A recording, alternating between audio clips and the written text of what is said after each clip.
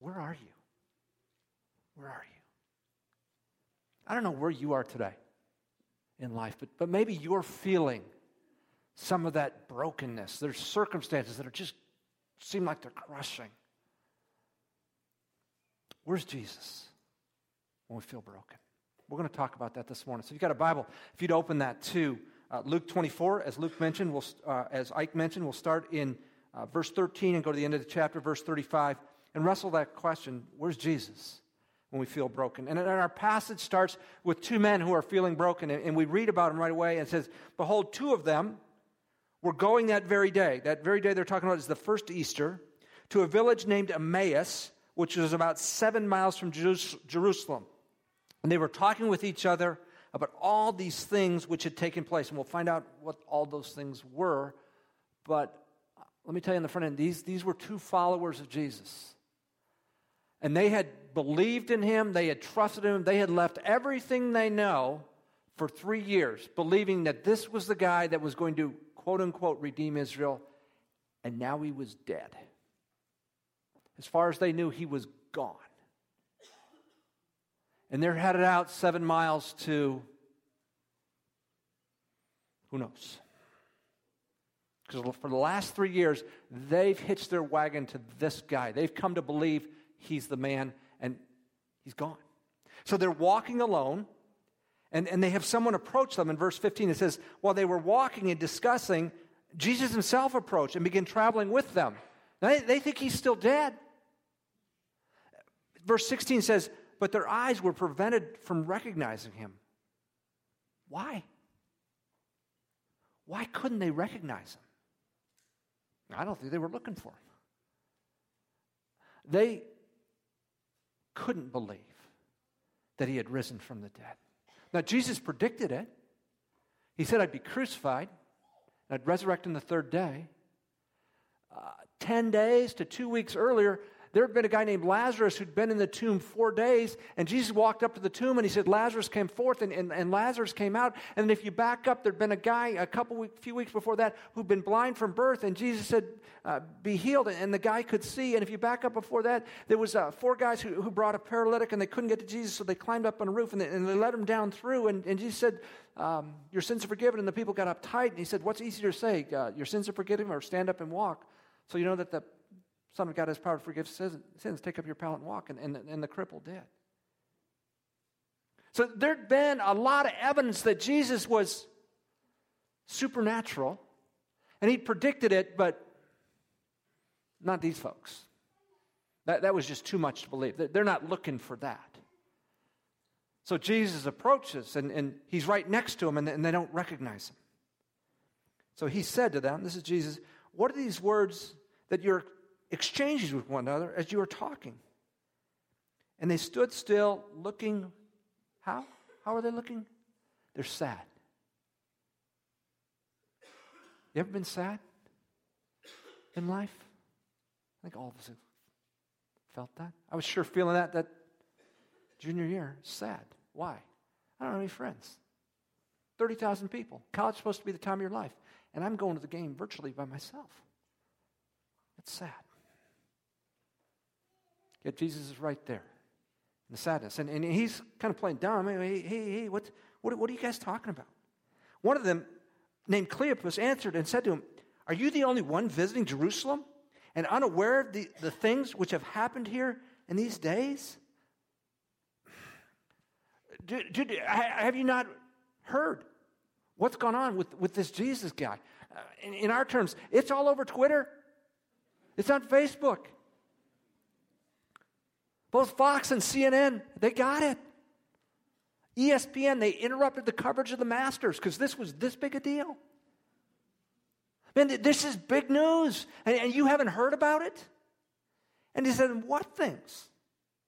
And they said to them, the things about Jesus, the Nazarene, who was a prophet, mighty in deed and word, and in the sight of God and all the people. And how the chief priests and our rulers delivered him to the sentence of death and crucified him. Now listen to their hope. Here it is, verse 21. But we were hoping that it was he who was going to redeem Israel. Indeed, besides all this, it's the third day since these things happened. Last week we looked at Palm Sunday and we said there was a crowd of people who laid down palms, hoping that Jesus would redeem Israel from Roman rule, from Roman occupation. When he didn't do it, they turned on him 5 days later. Well, these guys didn't turn on Jesus, but they had the same hope, that Jesus was going to redeem Israel. From what? From Roman occupation. They were a subjugated people. They were a colony. Jesus didn't do that. So their hopes and their dreams have been dashed. They're sad. And they're alone, going to who knows what. You been there? You known that feeling? Sad? Dreams broken? Walking to who knows? But then there's been these guys that are walking, they've heard this crazy rumor.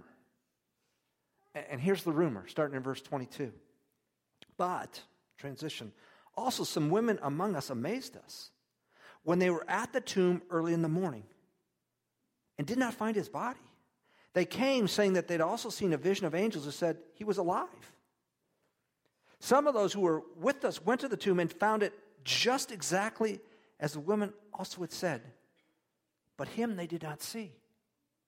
So these two guys that are walking, Jesus has predicted this. You've seen him bring Lazarus back from the dead. You've seen him heal a blind guy. You've seen him heal a paralytic. And now you've got a rumor, hey, there's nothing in the tomb. The rock in front of it had been rolled away. That was weighed tons. And there's a couple angels saying, he ain't here, he's alive. Would you consider it? Is it a possibility? Apparently with these guys it's not.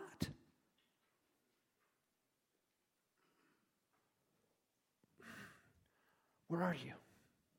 Where are we in our faith journey? He said he's alive. And he steps in and he meets us in our moment of brokenness. You believe that?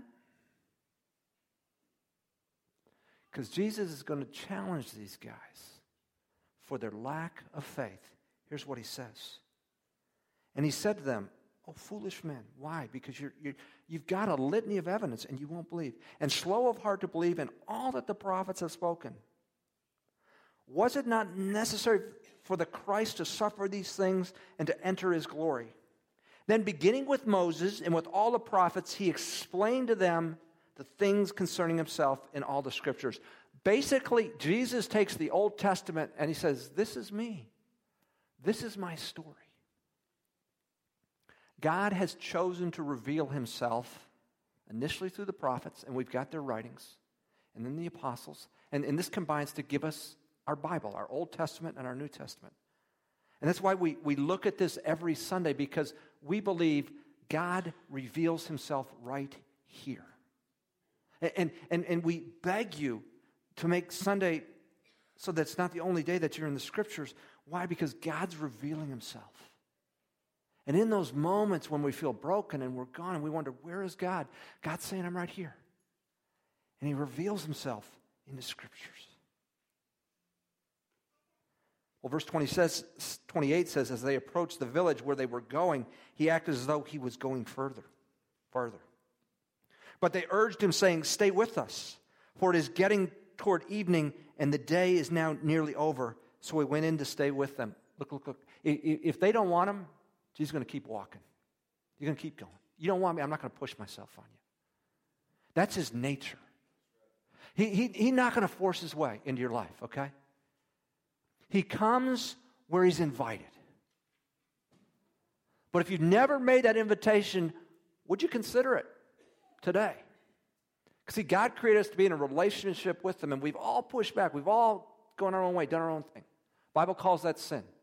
2,000 years according to the plan of God, Jesus came and followed the Father right when he died on the cross. This was not a mob rule. This was not, things got out of hand on God the Father. No, this was according to the plan.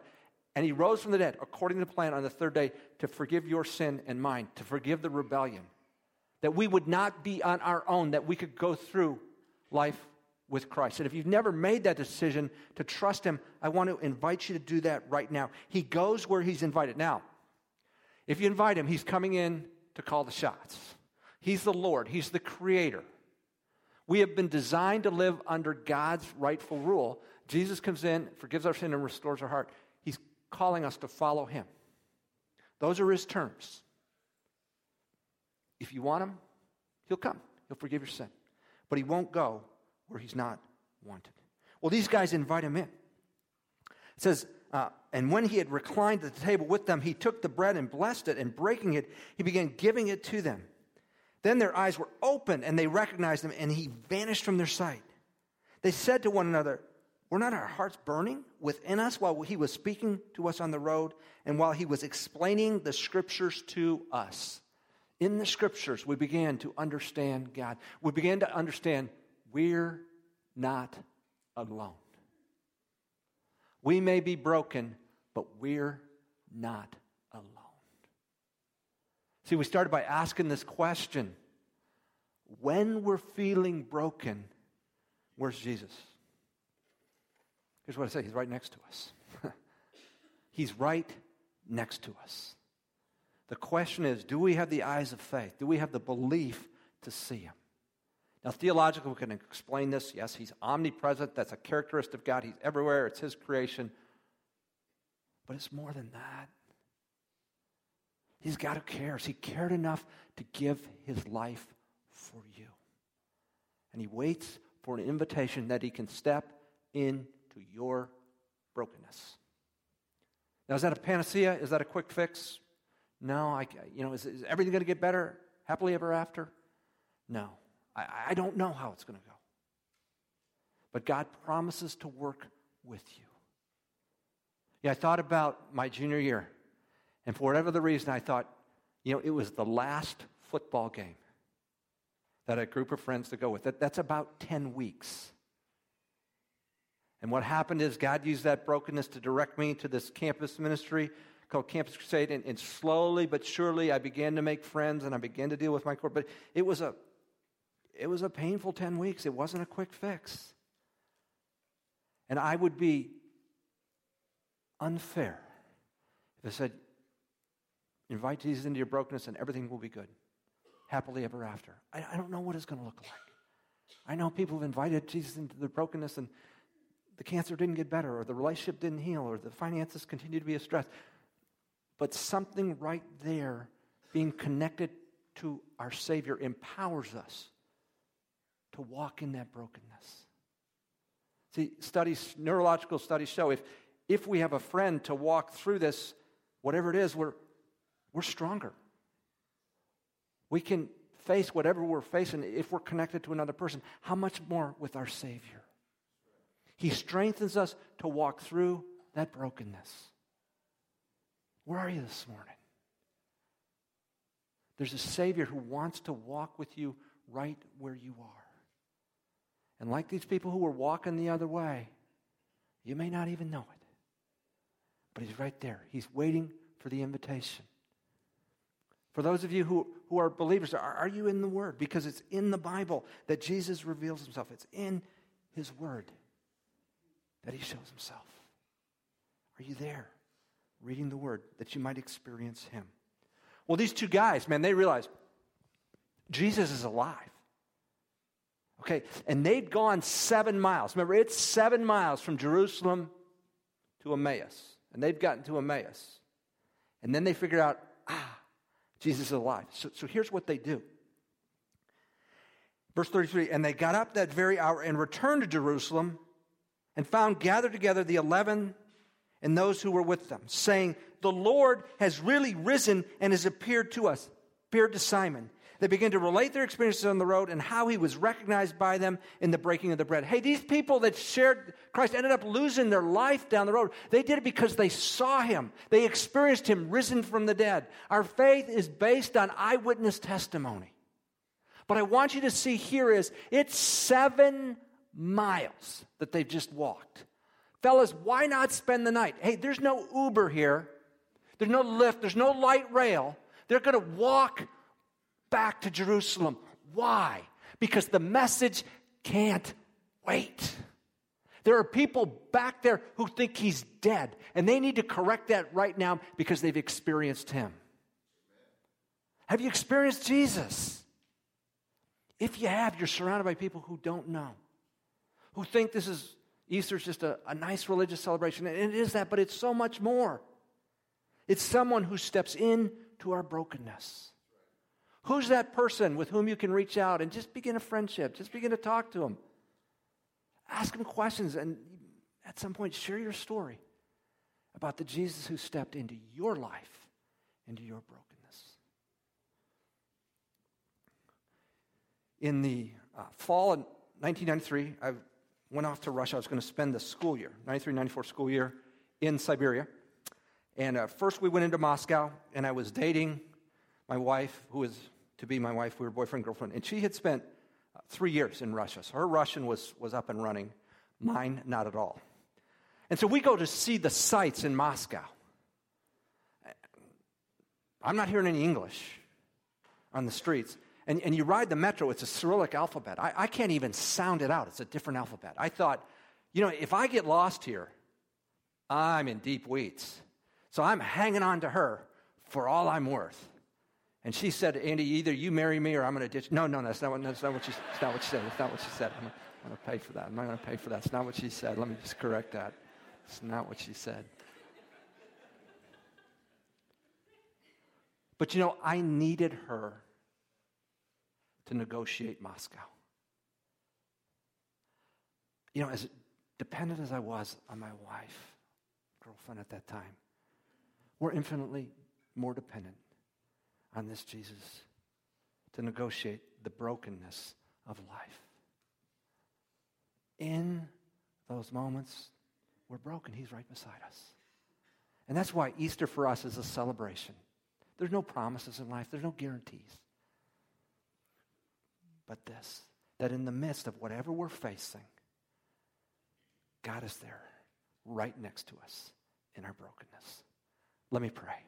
Our God in heaven, we're grateful for this Jesus risen from the dead, and we celebrate him today. It is not an academic exercise, but it is the living God come back to life to walk with us when we feel broken.